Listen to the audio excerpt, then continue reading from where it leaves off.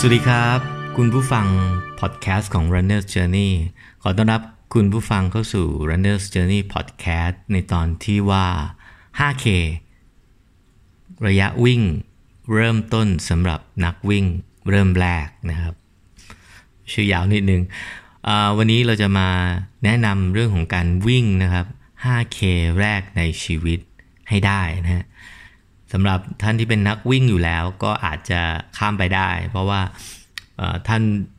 ทุกวันนี้ก็คงวิ่ง10โลกันหรือว่าอยากจะไปฮาล์ฟอยากจะไปฟูลกันหรืออยากจะวิ่ง10โลให้ดีขึ้นนะฮะวันนี้ Runner's Journey จะเน้นสำหรับผู้เริ่มต้นอย่างแท้จริงสำหรับหนุ่มสาวออฟฟิศเลยหรือคุณลุงคุณป้าที่อยากจะออกมาวิ่งหรือไม่ว่าจะวัยไหนเพศไหนที่อยากจะลุกมาวิ่งแล้วก็ไม่เคยวิ่งมาก่อนเลยในชีวิตเคยแต่กินกับนอนหรือแบบทำงานอะไรอย่างเงี้ยแล้วก็ไม่เข้าใจว่าทำไมยุคนี้ทำไมใครๆเขาถึงวิ่งกันนะวันนี้เราจะมาคุยกันทีละสเต็ปองค์ประกอบสำคัญในการที่จะพาตัวเองออกไปวิ่งให้ได้นะฮะแล้วก็สำหรับนักวิ่งที่วิ่งอยู่แล้วก็สามารถแชร์ไปให้คนที่อยากจะเริ่มต้นวิ่งก็ฟังคลิปนี้ผมว่าน่าจะวิ่งได้แล้วก็มองเรื่องของการวิ่งเป็นเรื่องธรรมดาง่ายๆและเป็นสิ่งที่สามารถสร้างความสุขได้ขอแนะนำตัวก่อนนะฮะนี่คือพอดแคสต์จากแอดมินเพจ Runner's Journey ผมหนุ่มนะครับติดตามเรื่องราวของ Runner's Journey ประสบการณ์เรื่องราวดีๆของนักวิ่งแต่ละท่านได้จากแฟนเพจ Facebook Runner's Journey นะครับช่องทางอื่นก็เป็น YouTube Channel นะครับ Instagram ใช้ชื่อว่า Runner's Journey Admin นะครับแล้วก็มี SoundCloud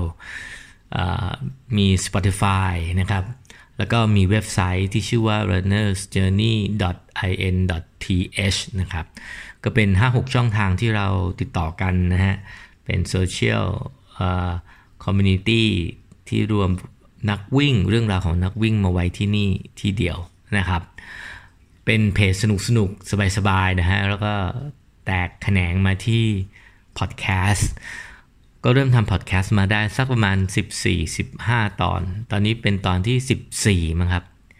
เดี๋ยวนะผมไม่แน่ใจขอเช็คหน่อยก็คือพยายามจะทำทุกวันนะฮะพอดแคสต์ว่าตอนนี้อยู่ที่ตอนที่14แล้วฮะตอนที่13เป็นเรื่องของ GoPro ก็จะเป็นเรื่องเกี่ยวกับนักวิ่งทั้งหมดแรงบันดาลใจเรื่องราวของนักวิ่งนะฮะไปย้อนฟังดูได้โอเควันนี้เราจะมาคุยเรื่องของการวิ่ง5โลองค์ประกอบต้องมีอะไรบ้างสิ่งที่จะเล่าเนี่ยได้มาจากการไปพูดคุยกับพี่จรัญนะครับพี่จรัญเป็นนักวิ่งที่ได้แชมป์อัลตร้าสวนพฤกษ์10ชั่วโมงก็คืออัลตร้าสวนพฤกษ์เนี่ยจะเป็นการวิ่งอัลตร้าก็คือเกินกว่าระยะ 12.195 ก็คือ50โล100โลแต่ส่วนพฤกษ์เนี่ยไม่ได้กำหนดที่ระยะทางแต่กำหนดที่ระยะเวลาก็คือให้วิ่ง10ชั่วโมงใครวิ่งได้เยอะกว่าก็ได้แชมป์ไปพี่จรัญก็ได้แชมป์ไปนะฮะ10ชั่วโมงวิ่งได้100กิโลพอดีเป๊ะเลยก็ประมาณเพส6วิ่งเพส6นะฮะเฉลี่ยเพส6 10ชั่วโมง100โลไม่ง่ายแล้วก็วันนี้พี่จรัญก็จะมาเล่าไม่ใช่วันนี้จะมาเล่าสิผมจะเอาเรื่องที่ไปคุยกับพี่จรัญมาสรุปให้ฟังนะฮะว่าจะต้องประกอบไปด้วยอะไรบ้างในการวิ่ง5โลแรกการวิ่ง5โลแรกเนี่ยจริงๆแล้วดูเหมือนไม่ยาก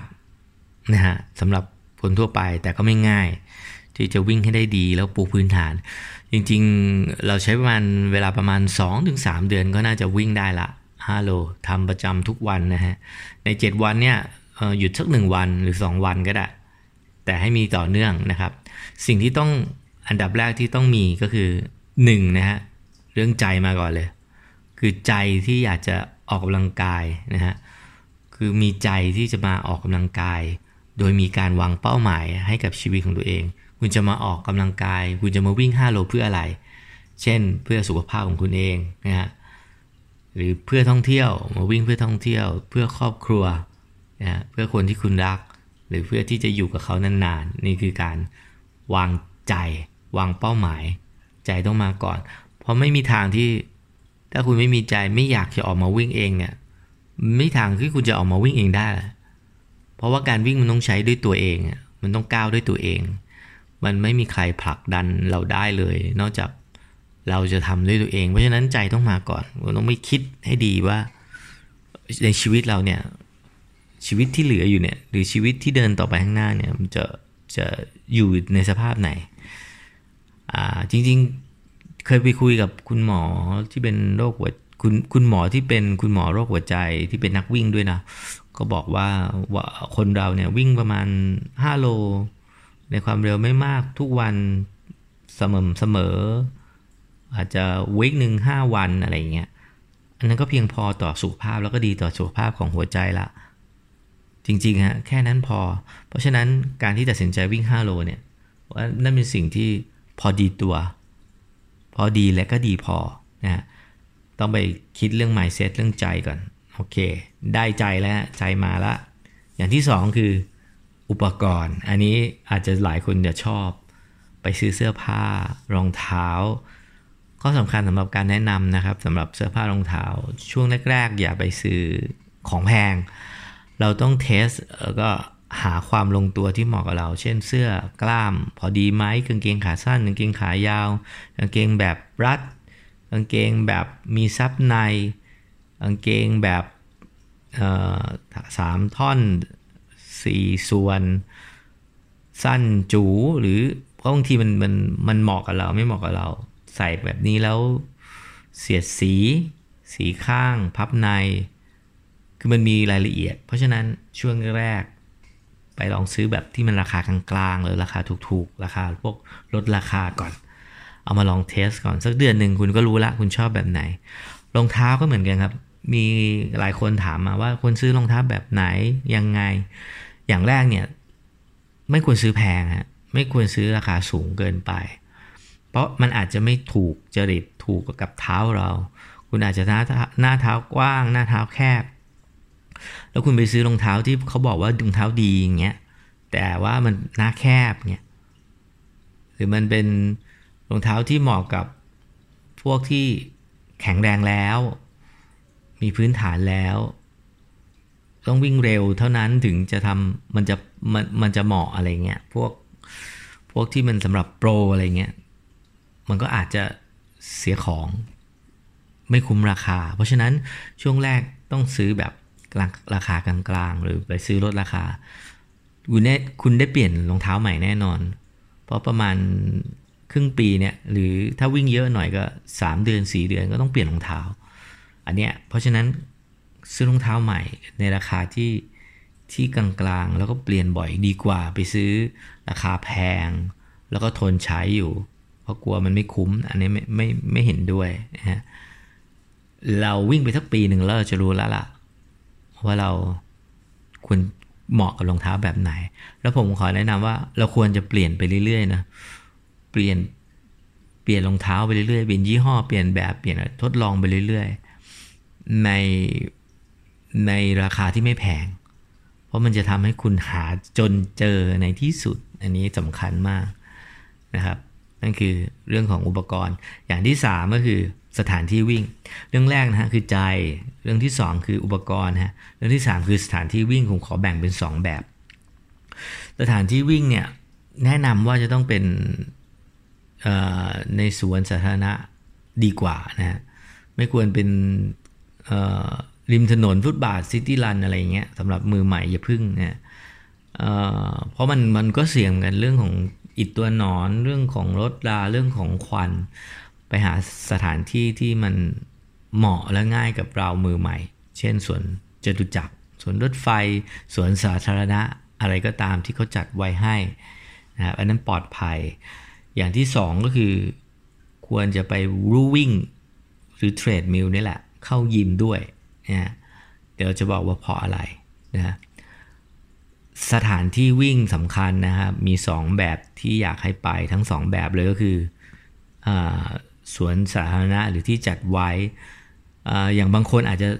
ในหมู่บ้านเราก็ได้รอบหมู่บ้านอย่างของนิ้วกลมนะฮะนิ้วกลมเนี่ยเขาจะวิ่งรอบหมู่บ้านซึ่งเขาเป็นหมู่บ้านใหญ่เหมือนกันก็จะวิ่งกันตรงนั้นนะเขาบอกว่าสถานที่วิ่งที่เพอร์เฟกต์ที่สุดก็คือใช้เวลาเพียงอึดใจไม่กี่นาทีหยิบรองเท้าใส่รองเท้าแล้วออกวิ่งได้เลย อันนั้นคือสถานที่ที่เพอร์เฟกต์ไม่ใช่สถานที่ที่ดีแต่ว่าต้องนั่งรถไกลเพื่อไปวิ่งอะไรเงี้ยก็ไม่ใช่เพราะฉะนั้นสวนสาธารณะใกล้บ้านหรือวิ่งรอบบ้านในหมู่บ้านก็เป็นสิ่งที่ดีและสิ่งที่อยากให้ไปก็คือไปลงลู่วิ่งครับลู่วิ่งเนี่ยมันจะดียังไงก็คือลู่วิ่งเนี่ยมันจะตั้งความเร็วที่สม่ำเสมอได้เราสามารถล็อกความเร็วกับรอบขาได้ความเร็วมันจะเกิดจาก2ปัจจัยนะในการวิ่งก็คือเรื่องของรอบขากับการก้าวนะแต่เดี๋ยวเราค่อยไปดูตรงนั้นแต่อยากให้โฟกัสที่รอบขาก่อนรอบขาเนี่ยสำหรับผู้เริ่มต้นควรจะฝึกรอบขาให้ได้170 bpm beat per minute ต่อการวิ่งนะฮะก็คือ170ครั้งต่อ1นาที170ครั้งต่อการก้าวลงทุกครั้งที่ก้าวลงนับ1แต่เราจะนับเองก็ไม่ใช่ไม่ควรนับเองเพราะเหนื่อยเราควรจะหาบีทเพลงนะมันจะมีเยอะแยะเลยใน YouTube พิมพ์หารอบขาสำหรับวิ่งนะพิมพ์ไปเลย170 bpm running beat อะไรอย่างเงี้ยมันจะขึ้นมานะแล้วเราก็โหลดไปแล้วก็ใส่หูฟังหรือใส่หาอุปกรณ์ชุดฟังอันนี้สำคัญนะคือการปูพื้นฐานให้มีรอบขาที่ดีเนี่ยสำคัญรอบขาดีรอบขาเร็วดียังไงก็คือ1คือมันจะทำให้เรามีจังหวะการลงเท้าที่ไม่แช่เท้าการแช่เท้าเนี่ยมันจะทำให้เกิดการบาดเจ็บแช่เท้าหมายความว่าเท้าแตะพื้นแล้วแค่แช่นานเกินไปมันจะก้าวช้าเพราะฉะนั้นควรก้าวเร็วจังหวะรอบขาต้องเร็วประมาณ170การวิ่งโดยที่มีวิ่งบนลู่วิ่งเนี่ยมันจะทำให้เราล็อกความเร็วและล็อกรอบขามันจะทำให้เราไม่เดินทอดน่องหรือเผลอเดินทอดน่องสมมุติเราไปวิ่งข้างนอกเราจะคุมรอบขาไม่ได้ยกเว้นเราจะใส่หูฟังหรือเราจะมีเครื่องเคาะมีเมทาโนมเคาะจังหวะหรือใส่หูฟังก็ได้เพื่อฝึกรอบขาอันเนี้ยมันจะทำให้เราไม่ติดขี้เกียจหรือติดทอดน่องซึ่งมันจะทำให้การซ้อมในแต่ละวันอ่ะมันพัฒนาอย่างแท้จริงเนี่ยมันไม่จังหมายคือซ้อมไปแบบไม่มีเป้าหมายซ้อมไปแบบไม่ตรงตามกฎเกณฑ์ที่เราจะต้องวิ่งเช่นวันนี้เราจะต้องวิ่งซ้อมรอบขานะฮะเพราะฉะนั้นก็จะควรจะมีวันที่ซ้อมลู่ด้วยนะฮะ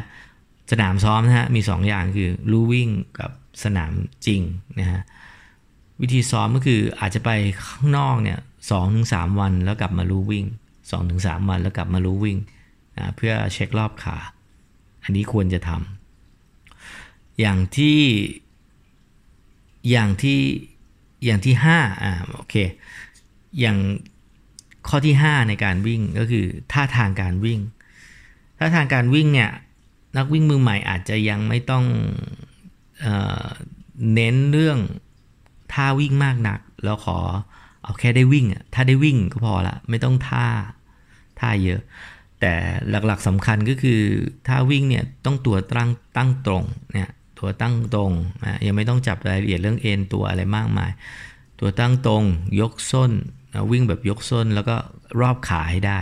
แค่นั้นพอแล้วก็แกว่งแขนอิสระมองตรงนะแล้วก็ปล่อยเป็นท่าทางตามธรรมชาตินะนั่นคือท่าวิ่งอย่างที่6ก็คือการหายใจก็ควรจะเป็นจังหวะที่สม่ำเสมอเป็นรูทีนอย่าหายใจแบบกระหืดกระหอบแล้วก็กระเสือกกระสนแล้วไม่เป็นจังหวะเคยคุยเรื่องการหายใจไว้ในพอดแคสต์ไว้แล้วนะเรื่อง2-2 3-3 2-1 3-2อะไรเงี้ยลองไปดูตรงนั้นผมไม่ขอลงรายละเอียดส่วนตัวแล้วผมจะวิ่งประมาณ3-3-2หรือ3-3แต่สำหรับรอบขาเร็วก็อาจจะเป็น3-3ได้อันนี้ขออนุญาตให้ไปคุยให้ไปฟังที่คุยไว้ในพอดแคสต์ตรงรอบขาการหายใจนะฮะโอเคทวนอีกทีนะฮะสิ่งสำคัญนะฮะ สิ่งสำคัญสำหรับการวิ่ง5โลอย่างแรกนะฮะมี6อย่างแรกคือใจต้องได้ต้องมี mindset ที่ดีอยากวิ่งนะอย่างที่2ไปหาอุปกรณ์ที่ไม่แพงและพร้อมจะเปลี่ยนใหม่ได้เสมอเนี่ยแล้วก็หาจนใช่ทั้งเสื้อผ้าและรองเท้าอย่าซื้อแพงนะเอาซื้อแบบที่ไม่เสียดายตังค์เราพร้อมจะเปลี่ยนใหม่เพราะให้มันลงตัวกับเรานะฮะรองเท้านี่จะต้องไปเลือกเองลองเองเทสเองนะฮะอย่าไปเชื่อที่บอกว่าดีมันดีเขาอาจจะไม่ดีกับเราก็ได้นะฮะอย่างที่3สนามซ้อมต้องซ้อมทั้งสนามวิ่งจริงพวกสวนสาธารณะหรือรอบบ้านในบริเวณบ้านที่ไม่ใช่พลุกพล่านไม่อย่าไปซิตี้รันนะไม่ควรนะช่วงแรกยังต้องการสมาธินะและต้องมาวิ่งในลู่วิ่งด้วยเพื่อล็อกความเร็วล็อกรอบขาฝึกรอบขานะฮะนั่นคืออย่างที่3อย่างที่4ต้องไปวิ่งข้างนอกเนี่ยวิธีการไปวิ่งข้างนอกเนี่ยวิ่ง3วันกลับมาลู่1วันนะหรือวิ่ง2วันกลับมาลู่1วันสลับกันไปนะฮะวิธีการวิ่งโดยที่อาจจะใช้วิธีจ็อก1โลนะฮะเดิน1โลเดินเร็วนะฮะจ็อก1โลเดิน1โลไปอย่างเงี้ยไปเรื่อยๆนะอย่างที่5ก็คือท่าทางการวิ่งตัวตั้งตรงยกส้นแกว่งแขนอิสระแล้วก็วิ่งตามธรรมชาติแล้วก็วิ่งให้ได้รอบขานี่คือท่าทางการวิ่งที่ถูกต้องอย่างที่6การหายใจก็อาจจะ2-2-3-2อันนี้ต้องไปฟังรายละเอียดหายใจสม่ำเสมอหายใจด้วยกำลังลมนะฮะหายใจด้วยกำลังลมยังไงก็คือหายใจเข้าท้องป่องหายใจออกท้องยุบหายใจด้วยจมูกนะฮะวิ่งแล้วก็วิ่ง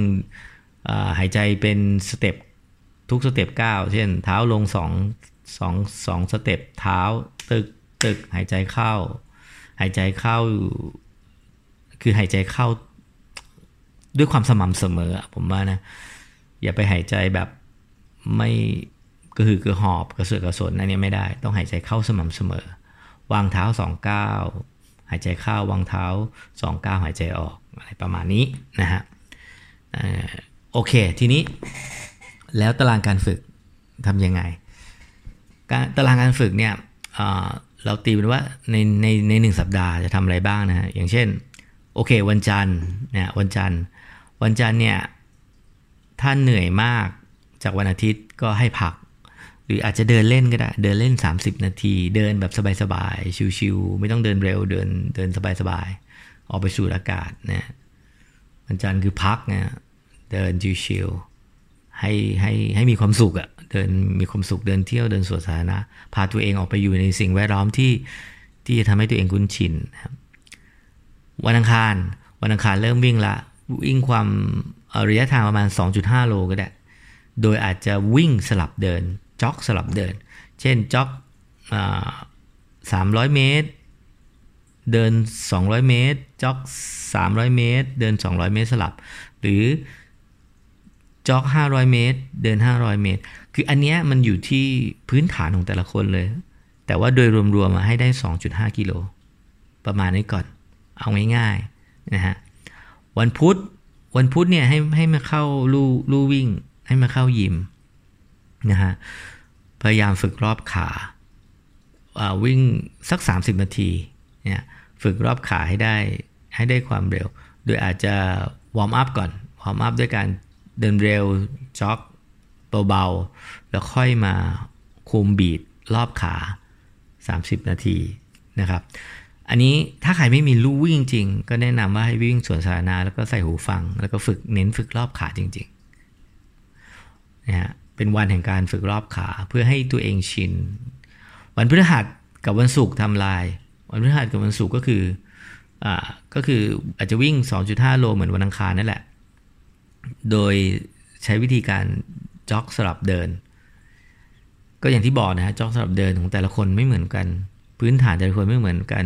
บางคนอาจจะไม่เคยออกกำลังกายมาเลยในทั้งชีวิต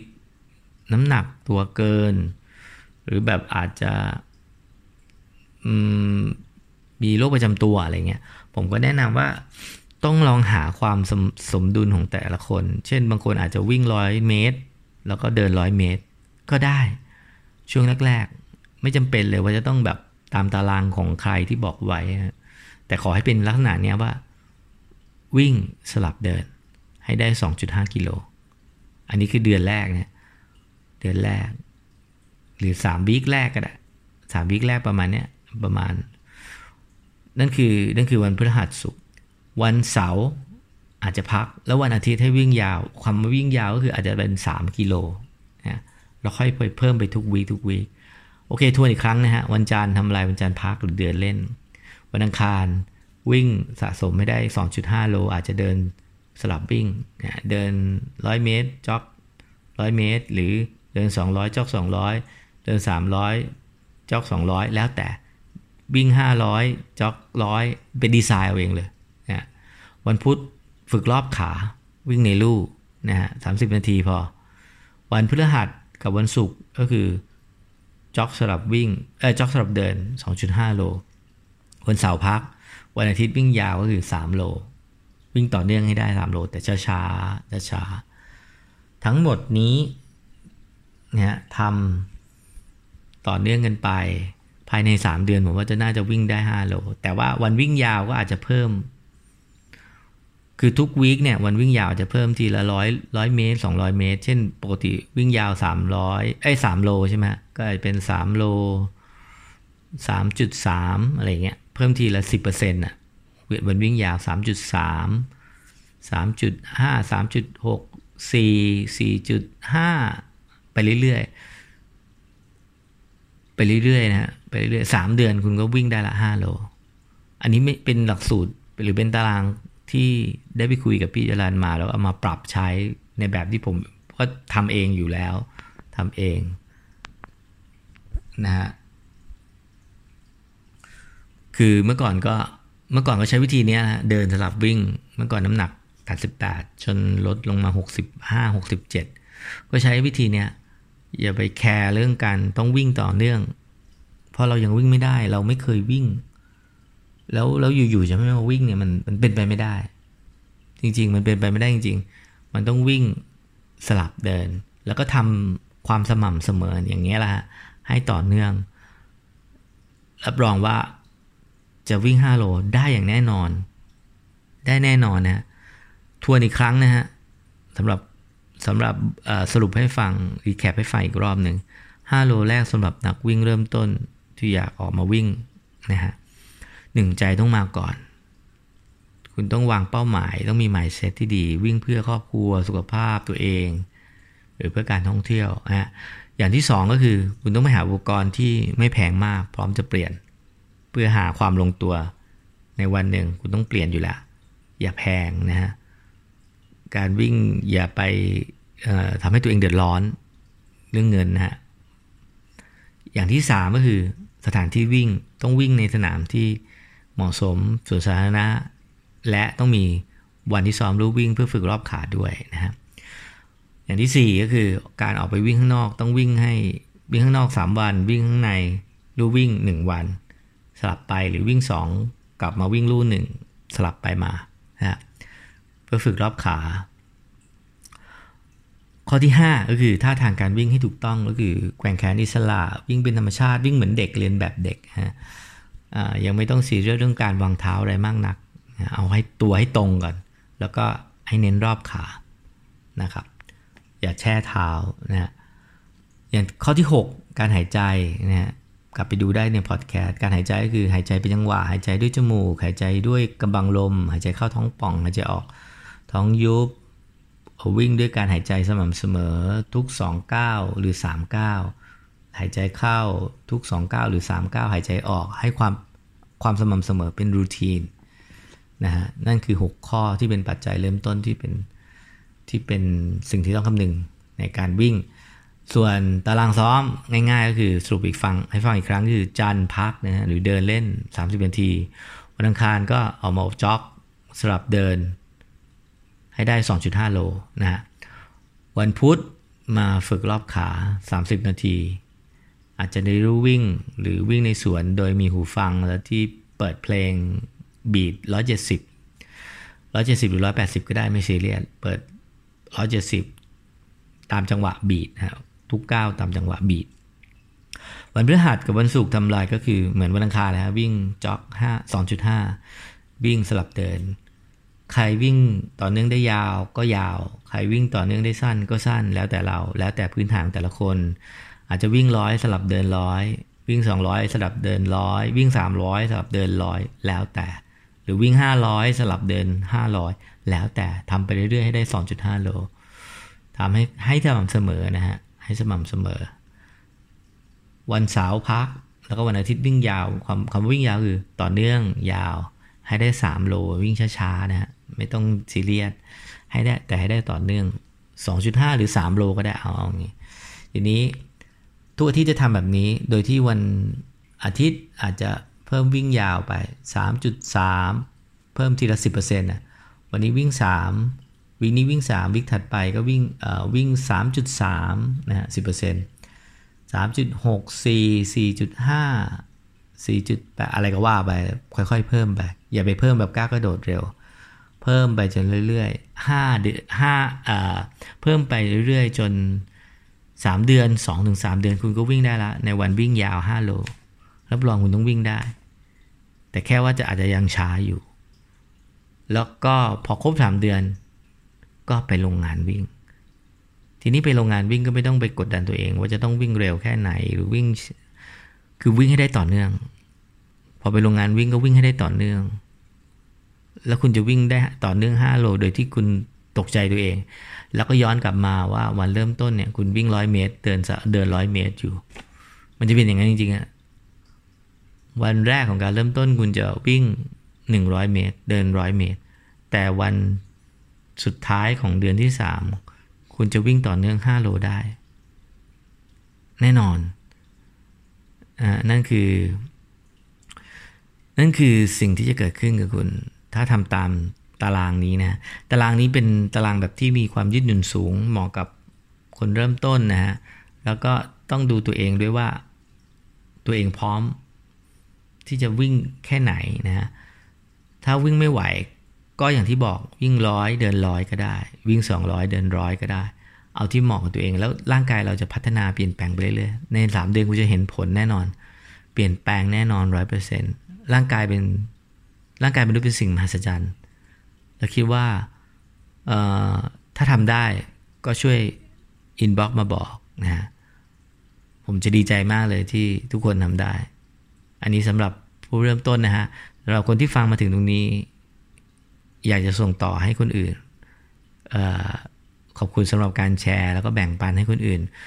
ได้มีสุขภาพดีนะเราหวังว่าการทำพอดแคสต์จะมีประโยชน์สำหรับคนฟังแล้วก็ที่สำคัญที่สุดก็คือจะมีประโยชน์ต่อสุขภาพของคุณเองขอบคุณสำหรับการติดตามรับฟังพอดแคสต์ตอนที่14แล้วนะครับเป็นเรื่องของการวิ่ง5โลเล่าให้ฟังบ้างถ้าเกิดกลับมาวิ่งได้นะฮะขอบคุณสำหรับการติดตามรับฟัง Runner's Journey Podcast สวัสดีครับ